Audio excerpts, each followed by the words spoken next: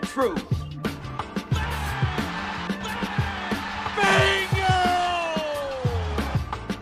You are now listening to The Facts.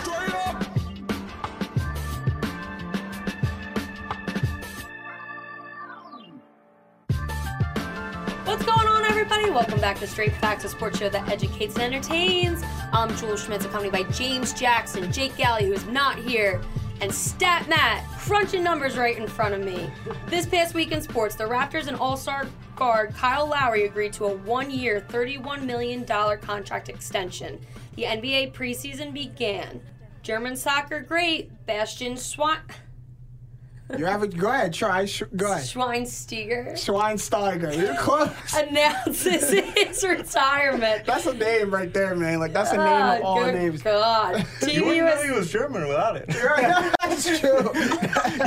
We could have just cut the German part. Yeah, that's true. Team USA was eliminated from the Rugby World Cup. Chargers running back Melvin Gordon ends holdout and rejoins his team. Simone Biles takes home her world record-breaking 21st gold medal as Team USA wins their 5th consecutive world championship. Here's a fact straight at you. The 49ers lead the NFL in DVOA. And since 2004, 13 out of 15 teams that led the NFL in DVOA through 5 weeks went on to win their division. Will the 49ers continue that trend? I mean, it's certainly looking like it for the first 4 or 5 weeks of the season. I will say they're like a soft undefeated team. Like a little bit, yeah. That win against weak schedule. A little bit of a weak schedule. They kind of fortunately had a bye week on the barrage of all the undefeated teams going down. And that game Monday night seemed to me just as much as the Browns being horrid, as much as the 49ers being good. Like, I don't know about you. Like, that was one of the worst team performances. I know Nick Bosa was great, but that Browns O-line was terrible. The Browns O-line was terrible. Baker Mayfield looked awful. I don't know whatever OBJ was doing on that punt return. He was trying to make something out of nothing. That, like, to me, that looked like one of the worst team performances that we've seen so far this season. Actually, like, from top to bottom was pretty bad. It's literally worse than any performance under Hugh Jackson in terms of the combination of points they lost by and yards they were outgained by. Right. It never happened under Hugh Jackson. It's the worst in NFL history. It's definitely top 5.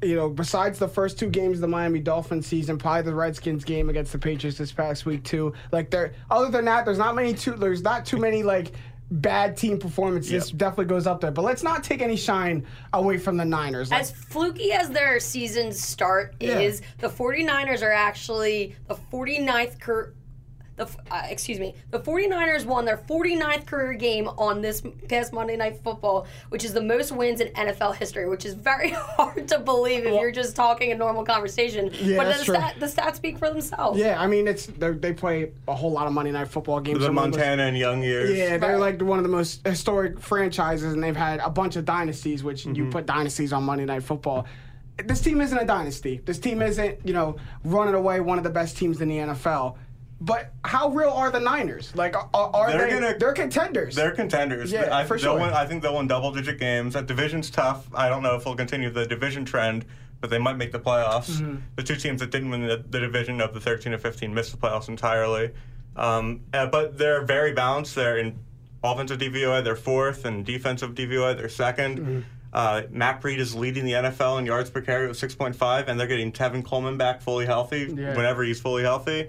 They have speed. They have speed literally at every position. Like they might be like top to bottom the fastest team in the NFL. Like, I was watching that defense play on Monday night, and that front 7 is like athletic as hell. They said besides Nick Bosa, the shortest person on that front 7 is like 6'3" or something like that as their middle linebacker. It's crazy. Like, that's insane. Like, what are you gonna do? What are you gonna do with that? Then you have the first round draft pick, Nick Bosa, having his breakout game of the season. And you're right, they're like a very balanced team. They can do it both like offensively through the running game and through the pass, and then they can hold you defensively too. But I still am not really sold on Jimmy Garoppolo. Like, Jimmy Garoppolo seems to be like the hanging fruit of this team, or the anchor of this team that's kind of holding them back from like greatness. I'm just not sold on him yet. If you think Kyle Shanahan's like the young new offensive guru, and Jimmy Garoppolo is like a decent quarterback, but not great, sounds a lot like the Rams who made the Super Bowl. Yeah, that's true. No, that's. So I see it a little. They're kind of a Rams corollary, and they're in the same division, so it's interesting. That's true. Rams have a little bit of a better running back who probably played to the level of a Matt Breida or a Tevin Coleman in the playoffs. So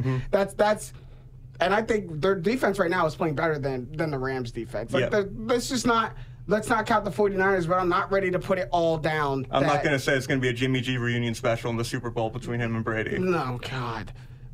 We are headed there. It is crazy, though, that the only two undefeated quarterbacks left are two quarterbacks that played and or play in the Patriots system. Like, is this still... Remember when Bill Belichick... It's so annoying. Remember when Bill Belichick traded Jimmy Garoppolo and everyone thought he was kind of making a point? Like, he was like saying, like, watch, I'm going to send Jimmy Garoppolo somewhere else and he's going to succeed and it's going to prove to the fact that why I brought him in. Because everyone was kind of thinking that Bill Belichick was okay moving from Tom Brady, letting Tom Brady retire, or even get rid of Tom Brady before he retired, and Robert Kraft was the one who wanted to keep him. So Bill Belichick made that, that kind of savvy move to make a point that, watch, Jimmy G is going to go succeed somewhere else, and it's going to show that I knew that Jimmy Garoppolo was the trend, right. You know what I mean? And that is like something like as a Jedi mind trick that Bill Belichick would pull. It's like some assassin shit. Yeah, and it's something really that only Bill Belichick could get away with. Like I bet you any other head coach would be wrong. And Belichick's world, we're just Well, he living traded in it. Jacoby Brissett, too. He traded two good quarterbacks. to make a point, like to literally make a point, like to literally say, "Watch, I bet you they'll go succeed because I know that they're good." And you wanted to hold on to a 45-year-old Tom Brady or 40-year-old Tom Brady at the time, which also doesn't look like it's a bad move. I mean, he's probably right outside of the MVP race. But getting back to the 49ers. Also, a big knock on this team is they haven't yet in their first 4 games played a team with a winning record yet. And I think a team that can really exploit them is a team that can really command and hold the ball on offense. Like their defense is so fast, it is so anticipatory that if they can face an offense who likes to run the ball, control the clock, keep their defense on the field for a long time and make them tired, that's where I think they're really successful. They're playing a lot of good teams just coming up. They have to play Rams and Seahawks 4 times combined, and then they play the Packers, they play the Saints when Breeze will be back. It's a tough schedule. So I can see them being good against... Prove it. Right. I can see them being really good against kind of their division against the Rams and the Seahawks. 1, 2 explosive offenses. 2 offenses like to hit quickly, like air raid, kind of fast moving, quick pace offense. But when they play teams, like the Saints, who can really control the ball on offense, also kind of a quick striking team, but who can control the ball more on offense, have a little bit better of a running game. That's where I think that they can run into trouble. They just haven't seen that yet. Although if you start 4-0, all you need to go 6-6 to go 10-6. Right. But does 10-6 make the playoffs? It's tough. NFC wildcard race is going to be nuts. It's going to be nuts. And they're in the toughest division in football. They're a 4-0 team and 2-3-1 teams. They're in a really, really tough division. So I don't know if 10-6 wins the NFC West. It might get a wild card, but NFC deep conference. 11 out of 16 teams in the conference have a winning record. Yeah, and that's including the entire NFC North. Which, if you would have told me that the Lions right now were also only 5 games into the season. 3-2 is still a winning record, but if you and the Lions will only play 4 games, and one of them is a tie. Yeah, a game that they almost lost. Yeah. That tie, they probably should have lost. If there's 2 more minutes left in that game, they would have a loss instead of a tie. But let's break down the DVOA rankings and playoff odds for those 11 teams. In the conference with a winning record. You have obviously San Francisco 4-0, they're first at 88%. Then you have Philly, who's 4th in DVOA, 64.8% to make the playoffs with a 3-2 record. Dallas is right below them at 53%. Minnesota is below them at 35%. Then it goes Green Bay, Seattle, Detroit, New Orleans, which is surprising down there at 4-1. I think it's a Bridgewater holdback. You think so? I think if Breeze was there, they'd be with Dallas and Philly. Right, because you have to remember what DVOA means. Average per play. You know what I mean? Like, Bridgewater per play.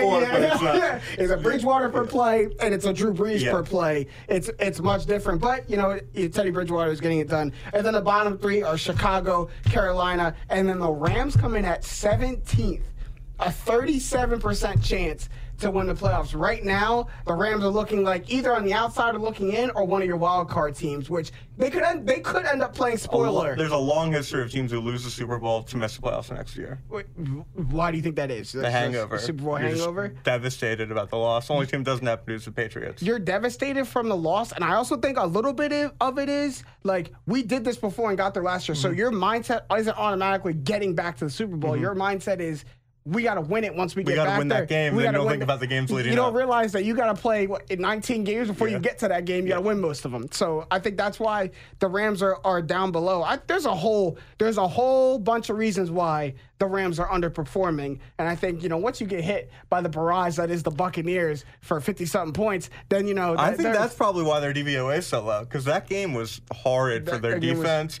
And the turnovers they had on offense. Yeah, that hurt them above. Who's the most surprising team on this list, like where they're ranked to you? I thought Green Bay would be a little higher, but I would say Detroit being ahead of the Rams and Detroit being in the middle-ish of the pack is crazy to me. I know they played well against the Eagles, and they almost beat the Chiefs, but they're screaming like a team like, oh, they're good in the beginning, and then they finish 7-8-1. Yeah, I mean, that's the NFC North, right? Yep. Like that's just the hallmark of the NFC North. I'm kind of Minnesota's also a little high. Yeah, I'm surprised Minnesota is above Green Bay, just of how up and down Minnesota. Like Minnesota and Atlanta to me are two roller coaster teams. Like that's literally 1 week. Look at Atlanta. Like 1 week they give you 17, 18 points, and then the next week they pop off on the Texans for 53. Well, Ryan looks like looks like an average quarterback 1 week, and now all of a sudden popping off for 53. Well, their defense allowed 53. Well, pick six late, but they scored 32. They ripped up the Texans'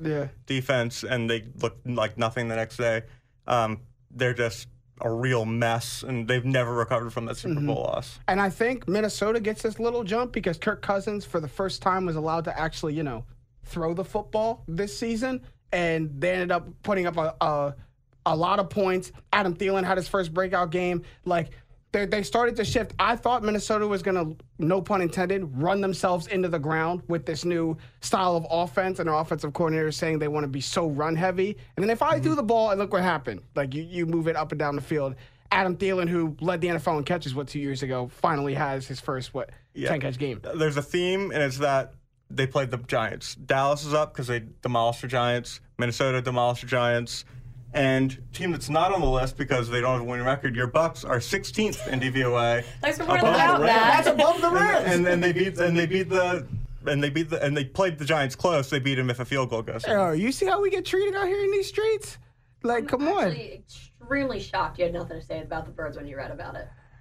I mean, what am I going to say? They're a division leader. Two drops away from 5-0. Yeah, they are literally 2 drops away from 5-0. And that Green Bay, like, I can't be that mad because that Green Bay win, like, if Green Bay's sitting there at 6th in the NFC, that Green Bay win propelled them a lot. I'm surprised you don't have an Eagles shirt on now because, you jumped bandwagons after that. After that, I was wearing from our reporter Hakeem. My biggest surprise actually is actually the team right below Philly, and that's Dallas. I'm surprised after these back-to-back losses. I'm surprised Dallas is still 3rd in the NFC. It's the Giants bump and the Miami bump. They played Miami too. And they played Washington. How much of a bump does beating 2 bum teams? They beat 3 bum teams, but they demolished them. So Dak's second in a bunch of QB stats, even though he's been poor the last 2 games. He still turned the ball over against the Dolphins. Like, he didn't look flawless against the Dolphins. Like, I saw the pick against the Dolphins. I was like, oh, he's not even taking advantage of playing his team right now. The first game without Minka Fitzpatrick, too.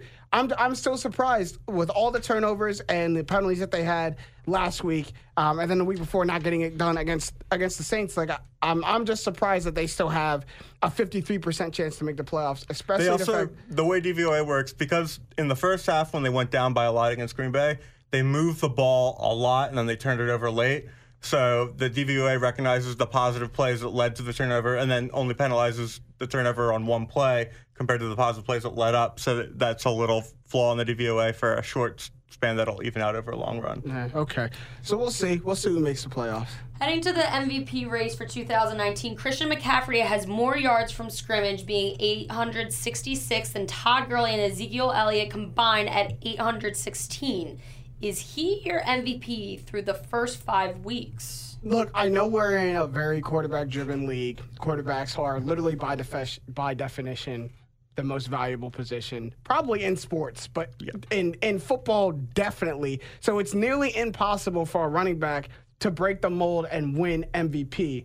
With that being said, what Christian McCaffrey is doing in Carolina at least deserves MVP recognition. Yeah, I personally think quarterback should be a different award, so that way we can reward other people. because quarterback by definition is always going to be the most valuable player. But if he can get them to 10-6 with Kyle Allen being the quarterback for them a lot of the season and Cam Newton not being right, that's a strong argument. Like when Peterson won it, he did it because they went 10-6 with Christian Ponder. Right. So.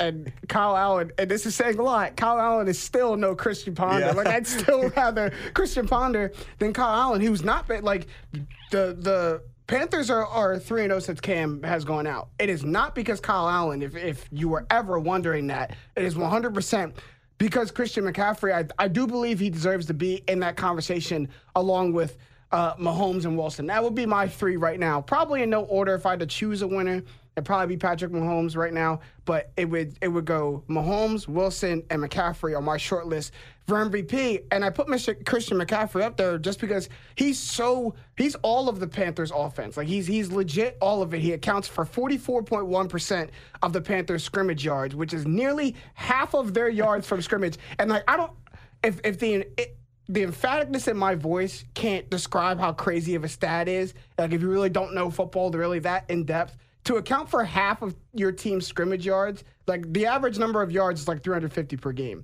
You know what I mean? Which means you're getting 175 scrimmage yards per game. Like that is literally insane. He's also a backup quarterback's best friend because what do backup quarterbacks do? They check down. All the when time. you can check down to Christian McCaffrey, it's not a 2-yard play, it's an 8-yard play. But it's amazing. Joel, if I say you're playing the Carolina Panthers, right, and I take away Cam Newton, who is the only person that you have to worry about playing the Carolina Panthers now? That's Christian McCaffrey, to answer that question for you. The only person. So he's still doing all of this with teams still keying in on it. And if you watch these games from the Panthers, like it's not like teams are letting Christian McCaffrey run wild. There's 8, 9 in the box. He's seeing 2 or 3 defenders. He's just too elusive for anybody to Front guard him flips for touchdowns. Yeah, that was insane. I was surprised he popped right up after that. Yeah. Like, that was one that looked like it hurt. The athletes are crazy, especially professional, because they must train. Like when you get flipped, you have to turn this much to make sure you don't like land on your head. Right. And you could tell like midair, he's like, oh, I'm gonna land my head, and then he just swapped himself forward. George Kittle got flipped on Monday night too, and you can see like when he was doing it, you can see him tuck his head as soon as he's about to hit the turn. Happened to Goddard again when the Eagles played the Jets. He did the same thing. Tucked his head. Like Yeah. they I don't know if they're trained or if it's just natural athletic instinct, but they know. Like, I think if I was in a tuck your head. situation, I would not be able to do that. I'd be I would stiff. also say that. Oh man, I don't know if you've ever seen the movie Stomp the Yard. It might be dating myself, but Chris Brown does this move where he slides on his head in the middle of the movie. That's what I would do. I'd be legit on my head. Like I don't know. I went to the Chris Brown concert at the beginning of this month, and it was amazing. You're like getting a little sweaty telling us that. I just love now. him. Sorry. You don't have to apologize to me. He's the best. He's a great dancer. He's an amazing entertainer. He's a really good dancer. He is. Speaking of incredible athletes, Pat Mahomes. That was a great. There you go. That was a great transition, segue. That was a Matt. great transition. Attaboy. Pat Mahomes, I think he's going to get a little. I think he's not getting as much love just because he set the bar so high for himself. I feel like people value like improvement over. When you like, have if you're one a of the 10 best- out of 10 and you stay at 10 out of 10, Well- people are realizing, 8 out of 10 goes to 9 out of 10. But if you stay at a 10 out of 10, That's what I mean. When you yeah. have one of the greatest offensive seasons, at least in the modern era, if not in NFL history, it's hard to have like just a really good season after Yeah. that, and people still give you MVP. Yeah, he's only second in touchdown reception ratio this year, which is tough. Man. He's only leading in half of the QB categories. Not all of them this Not year. all of them. Well, he's underperforming. I don't know what to tell you, Pat Mahomes. And when they lost, he lowered his average by only throwing for 320 yards before the game, averaging the 380s. Think about that. Think about throwing for 320 passing yards and your average going down. Yeah. Like that makes zero sense. He's done it the last 2 or 3 games without Tyreek Hill, without his best target, without even really Travis Kelce being a huge proponent in that offense. I can tell you for a fact, he's on my fantasy team. Love you, Trav. I'm gonna need a little bit more from you. He's That doing drop hurt- decent. He's on my team. Now, he's that not drop hurt. horrible, but that he's drop hurt me. I already won, so I didn't notice it as much. I got put up. Side note, who I was playing last week put up 225 points on me in fantasy. You got the Watson, McCaffrey, Eagles defense trio. I Will Fuller. I forget. I didn't have Wolf. I forget who he had. I'm gonna have to go back and look. I'll let you guys know. But he put up 225 on me. That's the most my league has seen this year by far. They could have had Russell Wilson in the lineup, who's also having a great year. Yeah. Third person MVP. And he's the guy taking away a lot of the Mahomes leaders.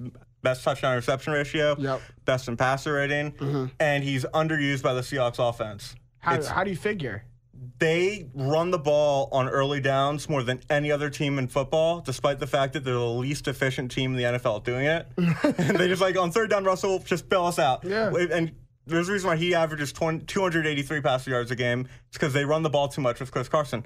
Again, Chris Carson did have his best game of the season. He had a really good game against the Rams, but Wilson's either the second or third best quarterback in football, and people say, oh, he's really good, but people don't think of him. Oh, he's Drew Brees. He's better than Tom Brady. I don't understand that. I don't. It boggles my mind when touchdown pass people. to Lockett was nuts. No, Matt, absolutely nuts. The fact that he even thought to throw it in whatever window he thought that he had, he put it in only the two perfect spot. people in the world that thought that wasn't a throwaway were Russell Wilson and Tyler Lockett. Yeah.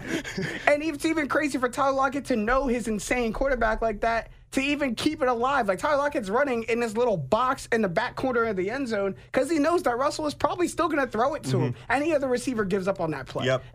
Literally any other receiver. Also saw this, that Russell Wilson next to Pat Mahomes, for obvious reasons, you could probably guess it, have the most time between snap and throw in the NFL. And why? It's because they literally do their best work outside of the pocket. Like, when Russell Wilson gets outside of the pocket, he gets unbelievably better. Russell Wilson was the first mobile quarterback I ever saw that never took a bad hit. Yeah. So many times, Mike Vick always took huge hits. McNabb took huge hits when he was mobile before he tore his ACL.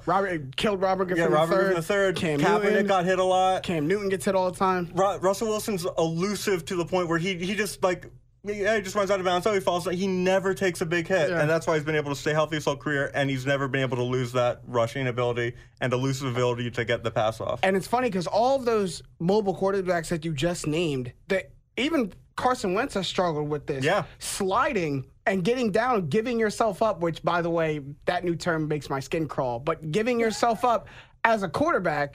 Like, you see these mobile quarterbacks are so, they're so terrible at doing it. Russell Wilson is not afraid to slide. Yeah. Like, he gets, if I only get baseball 5... player. Yeah, that's true. It's part of it is knowing how to slide. Like, people aren't comfortable going in that position. But you've seen so many of those running quarterbacks, once they get 5 yards, they feel this crazy need to try to go get 6, 7, and 8. Russell Wilson's like, if I only get 5, I only get 5. I'm going to live to see third down. I'm going to live to see second down. Hell, I'm going to live to see fourth down. If it means not getting the first down, but I'm still alive at the end of the play, I'm going to do it. I'm going to get down. He's one of the, if not the smartest quarterback, probably next to Drew Brees in the NFL right now. And ability-wise, I really think it's Mahomes, Wilson, Rodgers, just straight talent and ability-wise, and then the rest of the NFL. I think it's those three running in a lane of their own, and then the rest of the NFL. Deshaun Watson is probably very close, the closest person to them. But the plays that I see those three make on a week-to-week basis shouldn't be allowed in the NFL. Pat Mahomes is the most fun non-player that didn't play for my favorite team. It's the most fun I've ever had watching a player that didn't play for my team. Yeah. I love watching Pat Mahomes. Make him primetime every week. Every week. Every week. I don't care. I don't care if I never struggled last week. He was still doing incredible plays with a bum ankle. But that's why he struggled. And I think to continue this MVP conversation, that might hurt him because we saw it. The Chiefs' offense was night and day when Pat Mahomes couldn't get outside of the pocket and extend plays. There's actually a crazy stat that I saw also that Patrick Mahomes leads the NFL in quarterback hurries, but has only taken, before Monday night, only took 3 sacks. It's because, I almost feel like the Chiefs' offensive line is I got to block for a max of 1.5 seconds. Yeah. He go do the rest. He almost someone will be open in that offense. It's almost like he I got to word this right, because no one wants to be hurried if you're a quarterback. You'd rather sit there and have all the time in the world. But he almost invites a rush, because when I invite a rush, you get so happy as a defensive lineman to potentially get a sack that now you're out of your lane and you're just running after the quarterback. He's more elusive and faster than probably any defensive lineman that's going to try and catch him, ex-nay Aaron Donald and Khalil Mack. So when they do come from, he's able to get outside the pocket, make things happen, and that's where he's better. So he kind of bring that pass rush to me, because I'm going to dip out of here, and then now I'm throwing a ball across my body that no one's going to be able to defend. Yep. That is crazy. We are in the heat of the MLB playoffs. Here's a fun fact for you. The Twins have lost an MLB record 16 consecutive postseason games. Why have they struggled so much in the playoffs? It's crazy. 16. That's like going 0-16, but you're a good playoff team. That's how wild. It's like an NFL team that makes the playoffs going 0-16. Because it's nuts. It's unbelievable. You can't lose 16 games. But it happened. It actually happened. These are playoff teams. That's what I'm saying. Teams. They're playoff games. Like, it's not like you're a terrible, like you said, a terrible regular season team. And you're just, first of all, losing 16 straight games in the MLB regular season, depending on where it is like, that's Makes like you think how they MLB even got record's there in like the first 22. place. yeah, like that's bad. I mean, it's no one wants to lose 16 straight games, but you play 162 of them bitches. Like if you lose 16, it's like an equivalent to probably like a 2 or 3 game skid in the NFL, maybe a 5 to 10 game skid in the NBA, which is not life or death. You don't want to see it, but it's not life or death. Playoff games are different. Like you have to be able to muster One up of the and win those craziest games. parts of the 16 games is that 13 of them are to the Yankees. Who they're playing? They just series. lost it. Like that. Imagine this. Imagine winning 101 games. Imagine winning 100 games, which is, by the way, like The best season, second best season they've ever had regular season. that's the hallmark. If you win 100 games, you are considered a great team. This team for has that won season. 2 World Series Yeah. and went to a third way back in the 60s. So winning 100 games is a great accomplishment. What every team strives to do going into the season. Imagine winning 100 games and your playoff opponent is the New York Yankees, who just had the second best record in baseball this Yeah, season. you don't get home field. Sorry. Like you get one playoff game at home. No, Minnesota. that would make me feel some type of way. Like I honestly, I'd have to go to the MLB and say, I get that this is just a playoff structure and you're following it. We're gonna need to play somebody else. You're gonna need to give us the A's at home because we won 100 games. Like winning 100 games, now I got to go face one of the deadliest lineups in baseball, one of the best bullpens, one of the best fielding teams. Like, Who we have baggage with too. Like my God. But again, the 101 games was a little deceiving going back why they lost. They were the only playoff team that had a losing record against teams with winning records because they played in a horrible division and beat it up on bad teams all over the place. Mm-hmm. But again, they're a small market team, so they can't spend the money. It's part of the reason why you play the Yankees, the epitome of big market teams, 13 of those games. They're what big market teams look up to. Earlier and blew a bunch of saves in like the 9-10 range during that time too. And their most home runs in MLB history. Second most were this year's Yankees, who had one less. And home runs is a high variance game. Because in a small sample can kind of screw you. It's kind of like if you're a 3-point shooting team in the NCAA tournament, like that can happen. You live and die. If you go on a cold hitting streak, you go on a cold shooting streak, and you live and die by those long balls, live and die by the 3-point shot, and you go cold. That's gonna do it. Don't go cold against the Yankees. Yeah. Don't go cold against the Yankees. And don't build your team around a home run team when you play in Minnesota outside in October. But did they?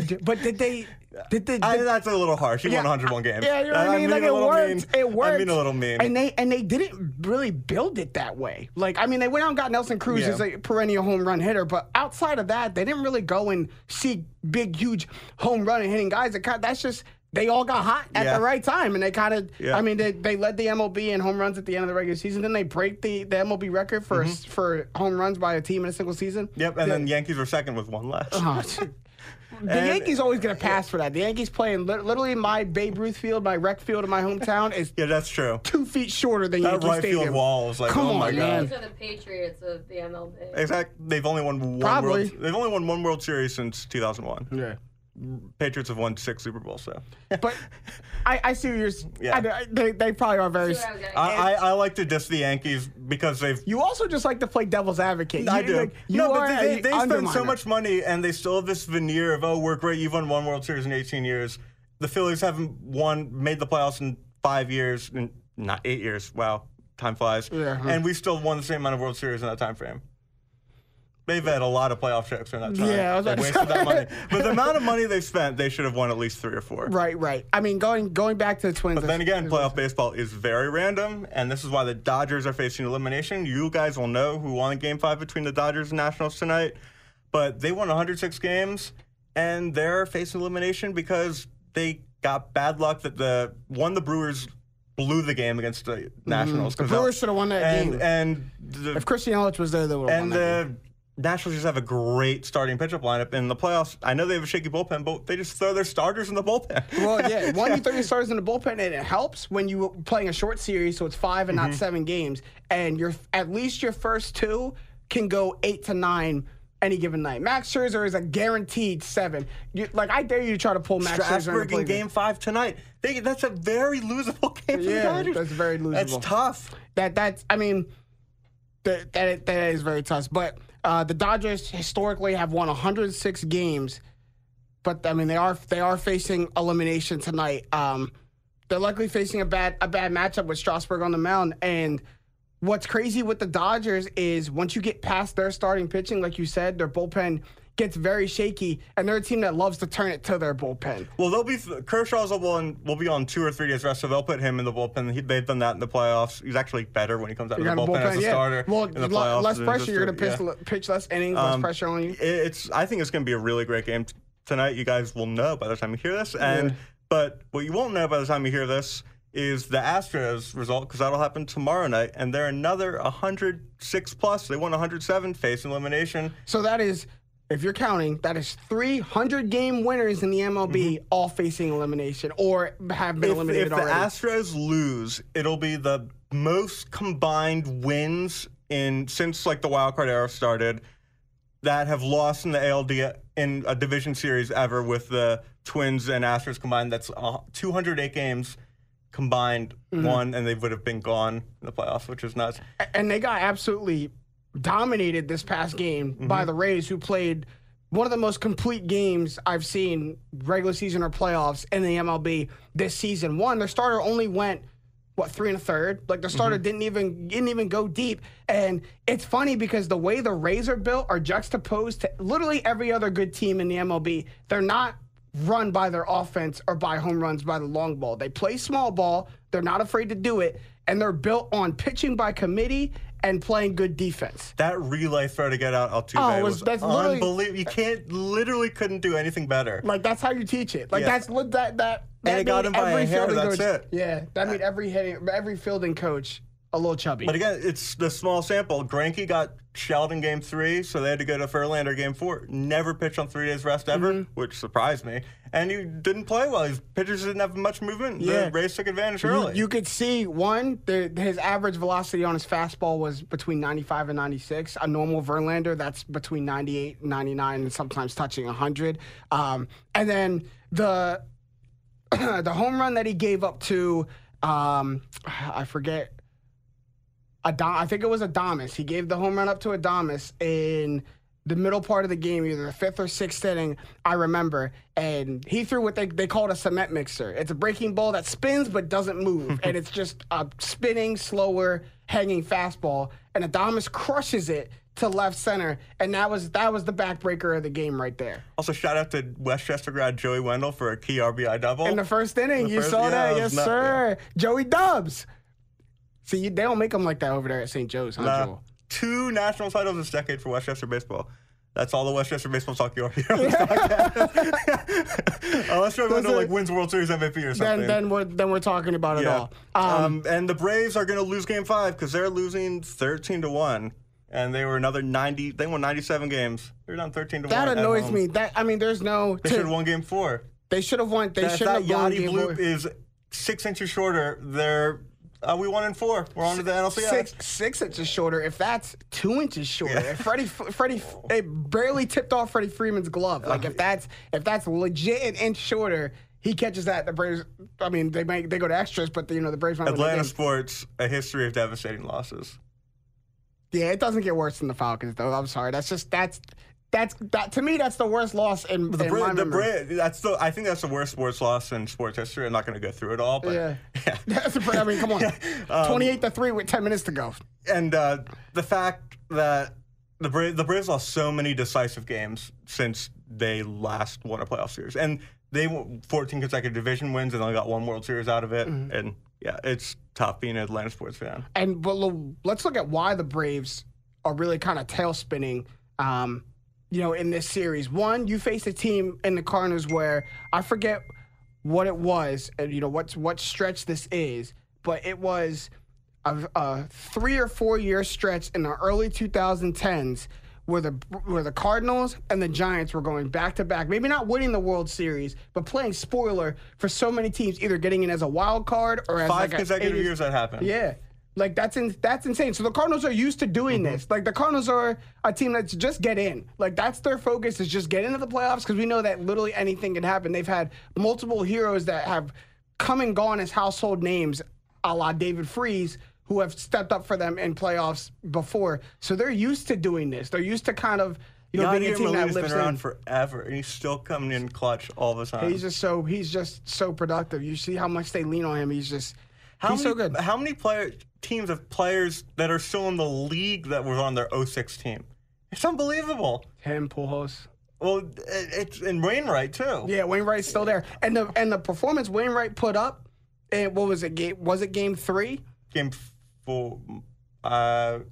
One of those games. I think it was game 4. Game 3 or game 4, Wainwright had a vintage Wainwright game, and he's kind of opposite of Clayton Kershaw. He does his best work in the playoffs, and it was completely on display. So I would be a little bit upset. I kind of don't like the Cardinals. I love Yadier Molina. He's actually one of my favorite baseball players of all time. That bat throw after the sac fly was great. Yeah, one, I'm pretty sure it's an out if you carry your bat to first, but it's Yadi. You would call him out. If they called that even the Braves fans would be like, that's kind of BS. Come on, yeah, like, you can't earn the hit, Yeah. and it's the last play. But I kind of hate the Cardinals for that reason. One, the first time they did it was against the Phillies. Like, that's when Stupid rally squirrel. Yeah, like that's what kind of made the Cardinals get into the playoffs. Just get in by any means and kind of take the momentum from there. It started against 2010 Phillies, 2011 Phillies, and that dynamite pitching staff. Even that 06, they won 83 games. They won the World Series. So like imagine telling that to a Twins fan right now. Yeah, who win 100 games to get swept. Insane.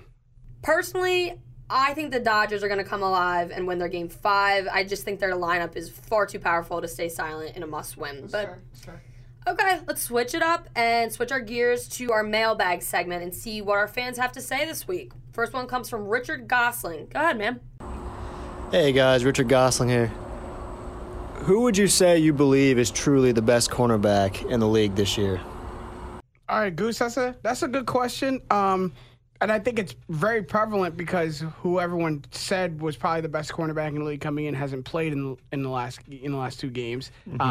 Which I still probably would say Jalen Ramsey. I'd say Jalen Ramsey too. Is still the best one. If we're going on by strictly numbers and performance, I think a person who's not getting as much recognition as they should is Kevin King from the Green Bay Packers. Like, I think the last 2 weeks he's been as shutdown corners go. Yep. Him and whichever, Devin McCourty? Devin? Yeah, Devin's more of a safety. Which one is, one's a safety, one's a corner. Jason's the corner. Jason McCourty on the Patriots. Who would you say?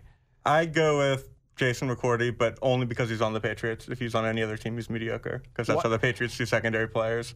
Okay, but like that's my. I know it's unfair to do that, but Patrick Chung was horrible with the Eagles. He was terrible with the Eagles. And he's an all-pro with the They got Julian Edelman playing corner earlier in there. Like when the Eagles were younger, Julian Edelman played corner and they made the AFC title game.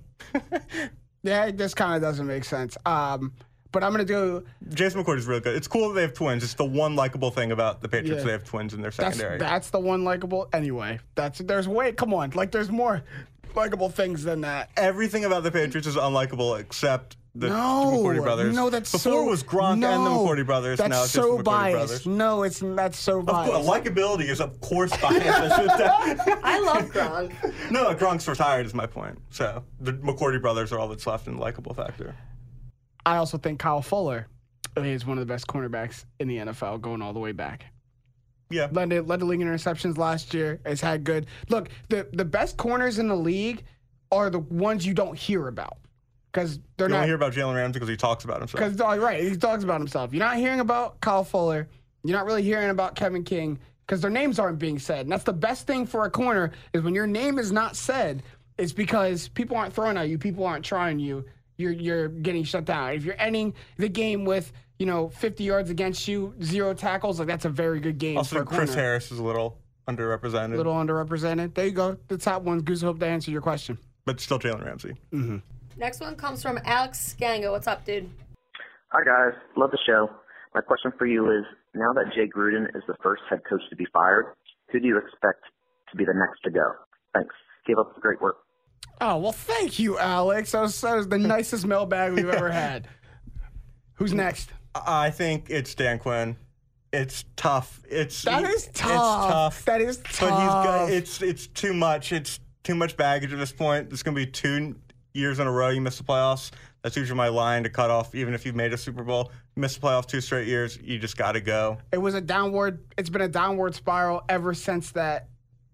Since that the Super third Bowl. Quarter. Like that, yeah. Like that's a dark cloud that you just can't get from under, and you just might need a change of scenery, really to get up under it. Who I fear is on the hot seat, and is has a short leash now. I feel like Freddie Kitchens has a short leash over there. That's true. In Cleveland, he had last year to kind of be like his warm up year, get acclimated with his brand new quarterback as the offensive coordinator, and now that he's the head coach, he has the job, the responsibility to take a whole lot of potential and turn it into wins. And I think he has way too much talent on that team for them to be playing as bad as they're playing in a lot of stretches. That's my point with the Falcons. Last year you could say, they got injured, and this year they're not as injured, and they're still losing. The Falcons, they have a lot of talent. It legit makes zero sense why that all. They should be. What they did last week is what they should do literally every week. I think the Falcons have the best receiving core in the NFL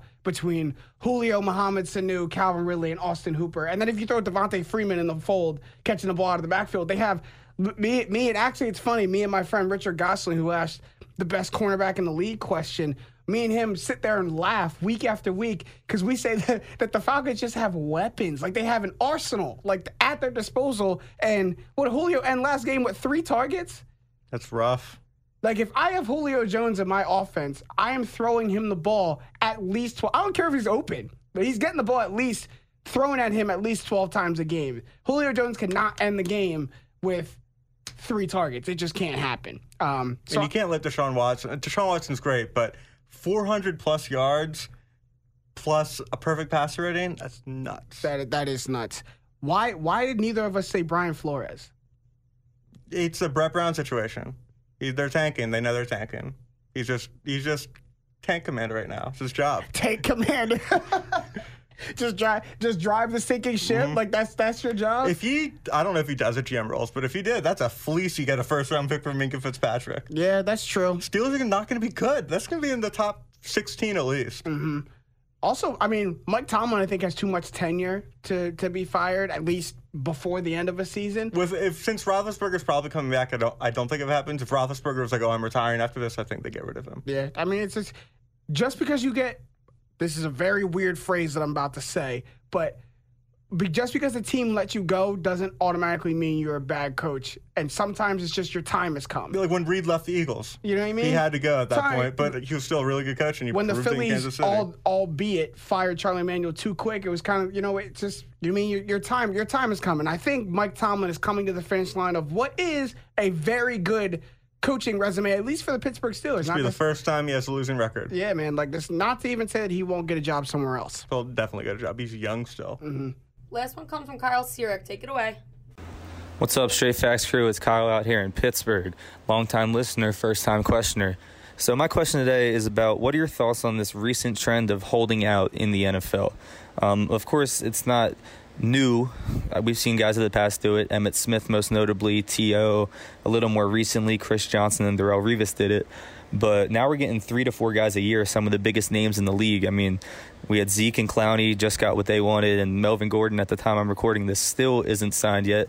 And if it gets to a point where he sits out the whole season like Le'Veon did last year, I think it's a really bad look on the league. So I just want to know, is there anything that can be done about this, or what do you think the solution is on all these holdouts? Because it really wasn't something that happened before, and it's kind of hurting the league. And, of course, I see it at both sides. The players need to get paid, and sometimes they're in bad positions like Khalil Mack was. And, I mean, as Jake said last week, if you got to go, you got to go. But I just want to know your guys' thoughts on this. Thanks. I think the most important thing that he said is right at the end of that, Kyle, you said players deserve to get paid. And it's people often forget sometimes that just because they're playing a sport does not mean that they're not still a part of a business. Does not mean that they're not. They're part of a union. They're an employee. Like that is what you are. The NFL is your corporation, and you are an employee, and then your union is the players' union. And in any other job, if you feel that you are being undervalued at your position, you go to your boss and you say, I deserve a raise. And if you truly deserve that raise, you truly deserve that pay compensation, and they straight up deny you and say no, or say, we got to think about it, or we're not going to give you to, whatever the reason they do, what do you do? The way it works, the job of the team or your boss in any work scenario is to pay as little money for the best product possible, and the job of the employee is to get paid as much that they can get. Yeah. So this, and also, you notice a lot of those people you listed, Kyle, those were mostly running backs, and it's because with the way the rookie contract is structured, it's 4 years. And with the analytics revolution, everyone says, after 4 years, running backs don't matter. So you get like a fifth-round running back who gets picked, and then after 4 years, done. It's a couple $100,000 a year plus like a couple bonuses, and then you're not worth it. Look at J.H.I. He had a couple really good years. He was a late-round pick. No one signed him at all.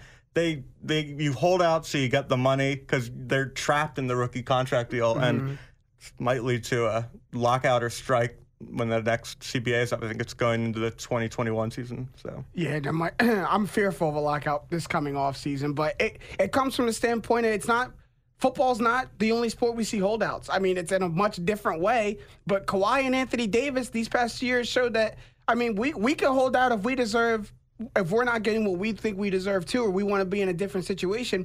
Players are exercising their rights as players. And I think it's insane that it's 2019 and we're just now, probably 2016 era, just now seeing players truly exercising those rights. And just because I'm on your team doesn't mean you can you tell me how much I'm valued, tell me how much I'm worth. And Le'Veon Bell's situation, as Kyle specifically pointed out, Le'Veon Bell was used as the number 1 running back in the Steelers offense and the number 2 wide receiver in his offense. And his whole point was, I should not only be paid like a number 1 running back, I should also be paid like a number 2 wide receiver. And he was correct. He deserved every penny of what he was asking for. And his point was, I could ask for way more than this, but I want to be a Pittsburgh Steeler, but you got to help me out. And they said no, and he said, fine, I know I'm more valuable than what you're pitching me at, so I'm going to wait until another team realizes that I'm that valuable. The fact that you can franchise tag someone back-to-back years is so messed up. It's nuts. What's once, okay, fine, be getting for you, and then 2 years in a row, that's nuts. But again, it hurts running backs more than quarterbacks. Look, Kirk Cousins got that big contract because quarterbacks are valuable for way longer. Yeah, that's very true. All right, guys, let's take it to the countdown. Number 5. Number 5's for the number of teams that have had a higher DVOA than the 49ers through 4 games this season of all time. Of all those 5 teams, they made the Super Bowls. The 07 Pats, the 91 Redskins, the 2013 Broncos, the 99 Rams, and the 96 Packers. The Niners they're not going to follow that trend. They're not going to. That's a big group. There's a lot of really great teams. The 07 Pats, 91 Redskins, and the 96 Packers are 3 of the greatest teams ever. They're good. They're a good team. And then you have the 99 Rams, the start of the greatest show on turf. Number 4. The number of QBs in NFL history to have a perfect passer rating while throwing for 5 or more touchdowns. That is Peyton Manning, Tom Brady, Nick Foles, and now Deshaun Watson. It's funny that Nick Foles, I find that Nick Foles is always in these crazy ass, really he always good sneaks in there by a hair. In fact, Nick Foles' career high in passer rating a season is higher than Tom Brady's best ever passer rating season ever. You know what I mean? Nick Foles is randomly there. Look in the record. He has the most interesting career of any quarterback. One, this is supposed to be a Deshaun Watson stat. It was supposed to be a countdown in which we talked about Deshaun Watson. It's now a Nick Foles countdown because if you look at every big time season-long passing or QB record in the record books, I guarantee you Nick Foles is somewhere in that fold. Most touchdowns in a game, best touchdown to interception ratio in a season, most touchdowns before throwing a pick, most snaps before throwing a pick. He's in there. Tom Brady's played in 9 Super Bowls, and he's arguably the greatest quarterback ever. In the best Super Bowl he ever played in, he lost because Nick Foles outplayed him. Think about that. He threw 505 yards, and Nick Foles beat him. Nick Foles put up 41. I'm done. That's the end of the Nick Foles rant. Number 3. Number 3, the amount of home runs the Twins have gotten in this series from their MLB record, 5 different players with 30-plus home runs in the regular season. It's a long-winded stat. It's a lot in there. I'm basically saying that the Twins had 5 players who had 30-plus home runs in the regular season. In the series against the Yankees in the NLDS, of those 5 players, they got home runs from 3 of them. Only 3 separate home runs. So we talked about the Twins earlier about how they broke the MLB record for most home runs by a team in a single season. That kind of went cold because of that's just the unluck of the draw. 3 games. It's 3 games. That's the unluck of the draw. Like I can't get over that. You win 100 games, you got congrats. You got to play the second best team in baseball. Congrats, man. Number 2. The number of goals by Adama Traore in Wolves' upset win over Manchester City. Who? Who beat who? Who scored for who? Adama Traore has had 1 goal in his previous 67 Premier League games. He scored 2 against the 2-time defending Premier League champion Manchester City. And Wolves is decent there in the Europa League, but they beat him 2-0. And he scored both goals. And now Manchester City's 8 points back in the title race. It's still early, but it's still very early. But they're not the first team to struggle in this still kind of early portion of the Premier League. Liverpool's had their struggles. I think they're focusing on the Champions League. Yeah. Well, Liverpool hasn't lost. In Premier League? No, they're 8 wins, 0 losses, 0 draws. So their only losses to Napoli. So in the strike Champions that League. they haven't struggled. They must have struggled in other tournaments outside They of lost Premier to League. Napoli in their first game. That's and they almost blew lead to That's Salzburg. what I'm hearing. Man U is Man U is 2 points away from relegation zone. yeah, like Paul Pogba's trying to find his way out the door. If Leicester City can win the title, Manchester United can get relegated. Yeah. Let's make it happen. Yeah, that would be so great. I'm here for it. Bring it down to number 1. Number 1 is the number of 49ers players in the last 25 years with 2 sacks, a forced fumble, and a fumble recovery in the same game. That's Nick Bosa this past Monday night when he went crazy against the Browns. And 1 flag plant, too. That's probably the best celebration I've seen this year in Baker the had a NFL. good response to it. He was like, Yeah, I like it. It was premeditated. He had 2 years waiting for it. He's thinking about it a lot. He was. Because Nick Bosa was probably, a freshman when Baker did that? Because Yeah. he came out his junior year, and that was 2 years ago. So, yeah, he was a freshman when Baker did that. Yeah, good. It definitely was premeditated. He could not wait to sack Baker Mayfield in his NFL career. But Nick Bosa went wild, and the 49ers fans were kind of waiting for that. A high draft pick, very talented out of Ohio State, just like his brother. He hadn't had that breakout game yet this season, and he did it. Who do you think is going to end up being better of the Bosa brothers? I think Joey. Yeah. People sleep on Joey because he gets injured a little bit more, but I just think Joey's just more consistent. I can count on him more. You want to talk about that might change, but you want to talk about holdouts, Kyle? Joey Bosa had one of the most unique holdouts. Nick. No, Joey. Nick didn't play in college at the end of his career. Nick, he held out from not getting paid at all because he didn't want to get hurt. Neither of them ended their college career playing. Joey Bosa got hurt and had to sit out, or got hurt and then decided to not play in his bowl game when he came back from injury because they didn't make the college football playoff. And Nick Bosa, as soon as he realized they weren't making the college football playoff, just stopped. Yep. Like, just legit stopped playing and was like, I'm just going to get ready for the NFL. Yep. And it's worked. Yeah, and then Bosa's hold in the NFL was real. It was real, yeah. And he negotiated his rookie contract, and I was like, this man smart. Yeah, hasn't played an NFL game and yet has the most leverage of any NFL player in the league at that time. It was hilarious. But that's all the time we have. We can get some shots up at the buzzer. Julie, have anything to say at the buzzer? I do. I am reading a tweet from NBC Sports Philadelphia, tweeted a couple hours ago about the Flyers debuting a rage room inside the Wells Fargo Center where fans can break stuff. Phillies fans. I'm kind of pumped for that. Philadelphia sports I think fans it's expensive because I watched wild. a video of that. There's like TVs you can break. There's like it seems like you have to pay like a couple $100. I just think there's a better use for that money than buying TVs just for people to smash them. I think they get like the really old ones that like. I just think there's a better use for that money. Like Honestly, I think more on. people are going to come to the games now because of it. Probably. Like, Philadelphia fans are nuts. Nuts. Hockey fans are nuts. Yeah, we're back. Philadelphia fans are nuts. Smash them together and you get Flyers fans, which, Yeah, If you Flyers got- fans are a different breed. I mean, there's a smash room. That's self-explanatory. Matt, you have anything to say at the buzzer? Not really. No? No. I think that's the first time someone's neglected to use There's got to be something on your mind, man. You're wearing a Sixers shirt. Why don't you say Ben Simmons made a three? That was much to say about that. That was my at the buzzer. So here, you can respond to what I say for my at the buzzer moment. I tweeted yesterday that I had a hot take. I'm very surprised you, of all people, Matt, didn't respond to it because it's definitely you love to undercut me on Twitter, and it was just something I was waiting for your response on it. And so when Ben Simmons made the three yesterday, by the way, his shot still looks real funky, but it went in, and the Wells Fargo Center went crazy.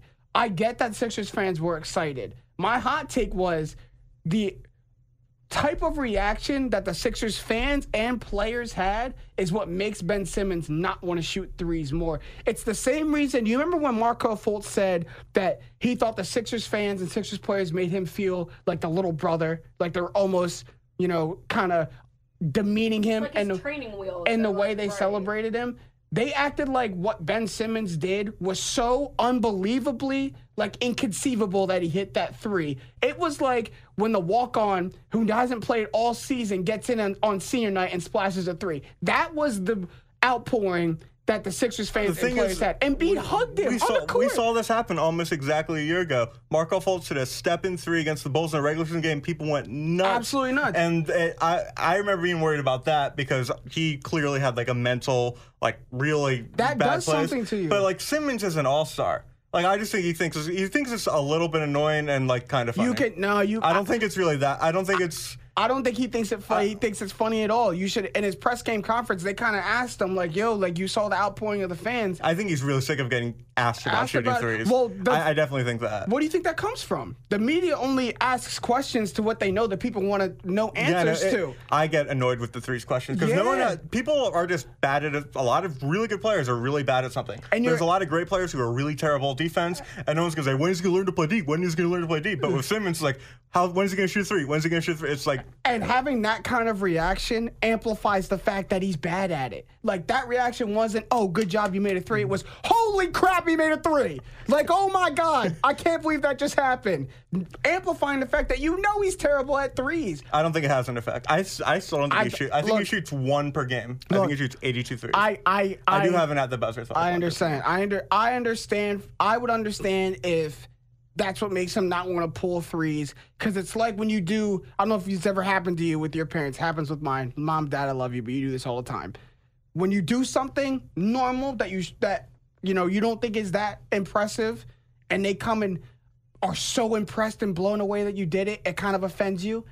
It's like, wow. When I was a kid, it's like, wow, did you not think that I could do this simple task? It's like Ben Simmons is why are you so impressed? I was going to shoot eventually. Damn. It's not that crazy. And Allah said it on the broadcast. It's what's all the fuss about? Come on, man. So you do have an at the buzzer. Yeah. Deshaun Watson had an incredible game, but it wasn't the best thing he's done this week. He started his charity. Yeah. And Deshaun Watson has a history of being incredibly charitable. At Clemson, he did so much outreach in the community. Yeah. His rookie year